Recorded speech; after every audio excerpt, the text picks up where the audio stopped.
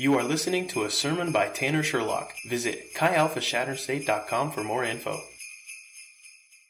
Ladies and gentlemen, announcements. First one, SALT registration is open. If you know for sure that you're going, go on and register, even if you can't necessarily pay right now, because Brad, our state director, said that he needs to order t-shirts. So my sermon this week is going to be really short, like I promised last week.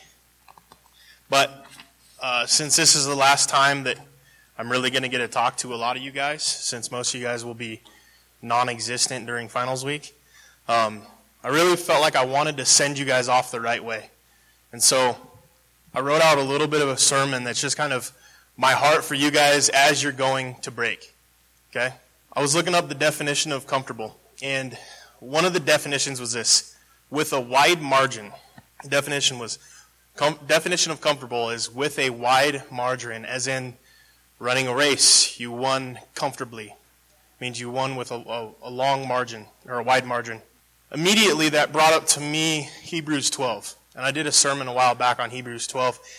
And it says, "Therefore, since we are surrounded by such a great cloud of witnesses, let us throw off everything that hinders and the sin that so easily entangles, and let us run with perseverance the race marked out for us, fixing our eyes on Jesus, the pioneer and perfecter of faith. For the joy set before him, he endured the cross, scorning its shame, and sat down at the right hand of the throne of God. Consider him who endured such opposition from sinners, so that you will not grow weary and lose heart." If you're running a race and you're winning it by a wide margin of victory, is there a whole lot of chance that you're going to grow weary and lose heart? No. So this is telling me that the author of Hebrews 12 had in mind when he's writing this, that you would live uncomfortably. He's assuming you're living your life for Christ uncomfortably. Because if you were comfortably running the race, you would not grow weary and you would not lose heart. That wouldn't even be an issue. So if you're okay with your sin, or you're comfortable with whatever sin you might be stuck in, or whatever problems that are going on in your life, if you're comfortable with them, perhaps you're running the wrong race. Perhaps you're running on the JV squad with your faith. I used to throw shot put and discus in high school. And one of our meets, there was a wide open relay race. It was a 400-meter dash relay race. And so our coach decided to throw the heavies in there to run the race run the relay race, because for his reasoning was, we didn't know why, but the reasoning was there was only 2 real teams that entered for the 400-meter relay. And so he threw the shot put and discus team in there, and so did, I'm pretty sure it was Gordon Rushville, threw in their shot put and discus team in order to run the relay. And I don't know the terms of running, because that was the only actual organized race I ever participated in my entire life. But back then I was actually quite a bit more fit. I would train with the sprinters because I was working on my speed to play football. And so they threw me at the very last person. I don't know if that's the very last leg of the race. And so immediately we got started practicing the handoffs of the baton and all that stuff, and how you pace it and how you time it so that you can get the best handoff with the best speed or whatever. And so we get ready to go start racing. And I look to my left, and there's just this really fit guy. I look to my right, and there's this chubby guy. Obviously, the chubby guy was running for Gordon Rushville's weights team also. And so I'm standing there, and as the race is coming around, I start realizing one of the teams is clearly going to win. But the 2 teams that were pretty close was the fit guy on my left and the chubby guy on my right. And so I'm standing there, and I remember thinking, all right, how am I going to do this? I want to beat this fit guy. I want to beat this guy who's fit and just kind of show everybody. Just kind of prove that I'm faster than I look. So right off the bat, I'm looking at this fit guy. I'm like, all right, I got to beat this guy. And so coming around, his team's in first. He starts going for the handoff, start running for the handoff. Almost immediately, the chubby guy's team starts running for the handoff too. I don't know how to explain him, but the chubby guy starts running for the handoff almost at the same time. And then about 1 whole second later, it gets to the point where I need to start going. And so I get my handoff almost an entire second after the fit guy. but I have my eyes on him and I want to beat him. And so I'm running as hard and as fast as I possibly can because I want to beat this fit guy. And I'm coming up and I start gaining on him a little bit. And then right before the finish line, I get right in front of him and I pass the fit guy. So our relay team actually beat one of the real relay teams, even though we were just the chubby discus and shot runners. But when I finish, I look back, and the chubby guy, I said, I don't know how to explain it. The chubby guy's halfway done. I mean, he's just struggling. If in that moment in time, I'm standing there and I look to the fit guy it was more fit than me, he looked like. At least he was skinnier than me. And I look at the chubby guy on my right. If I would have made the decision right there, I just need to beat this guy because, come to find out, all I needed to do was beat them, and our team would get third place, and we'd get medals and points for getting third. But instead, I focused on the fit guy, and we ended up getting second, which is better than our coach even anticipated. See, the race, even though we were running the exact same race, I was running a race against this guy because I knew it was a challenge. The fit guy that was to my left. I knew it was a challenge. I knew it was going to be a little bit harder. If I'd have just raced against the chubby guy, I probably could have beat him with ease, but I wouldn't have pushed myself. I wouldn't have got second place. And I still would have gotten a medal. My teammates probably still would have been super excited that we placed.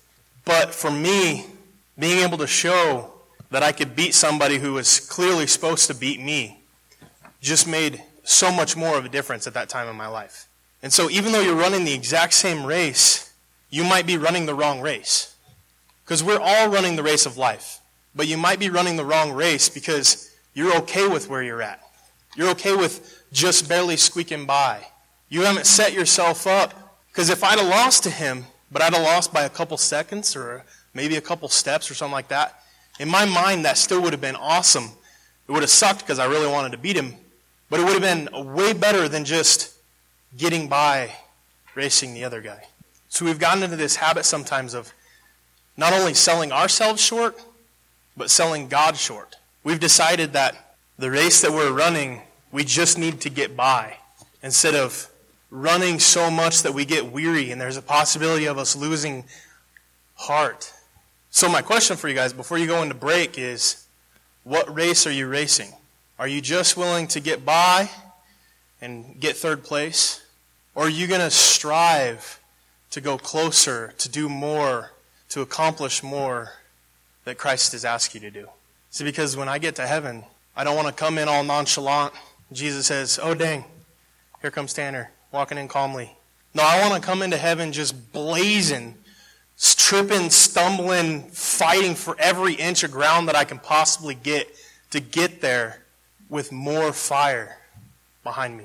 When I get there, I want Jesus to say, well done, my good and faithful servant.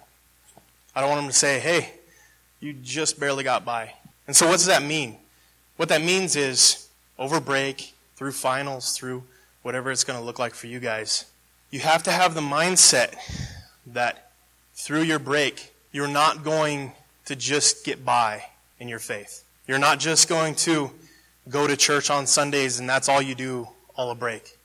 Or maybe even you're not even going to go to church on Sundays and you're just going to get by so that when you come back next semester, you'll be good to go for Chi Alpha. Your outlook for your guys' break needs to be, and I alluded to it last week quite a bit, your outlook for your break needs to be that you're going to run the right race and you're going to challenge yourself over break because you'll be surprised at what you can truly accomplish with Christ in a month's time, because Christ can do anything in your lives.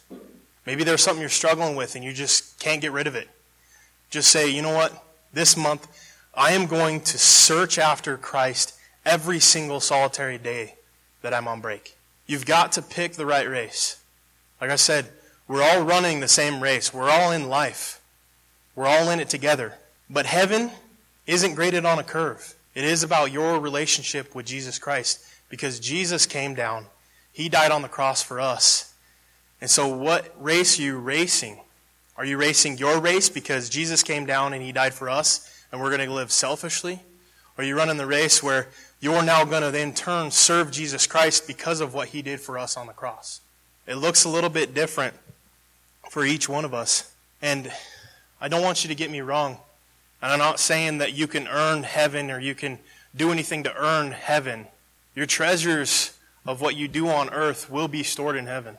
And so as you serve Christ, serve it the right way, serving Him because of what He did for us, and run the right race. So let's pray, and then we'll get to the games. Lord, I thank you for all these students that are here tonight.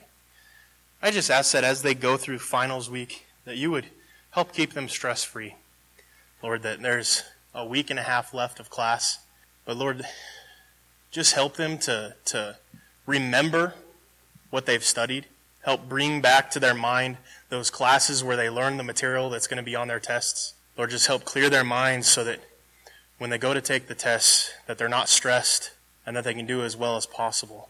And Lord, as they leave here, go home for break, wherever home is, Lord, I just ask you to protect them.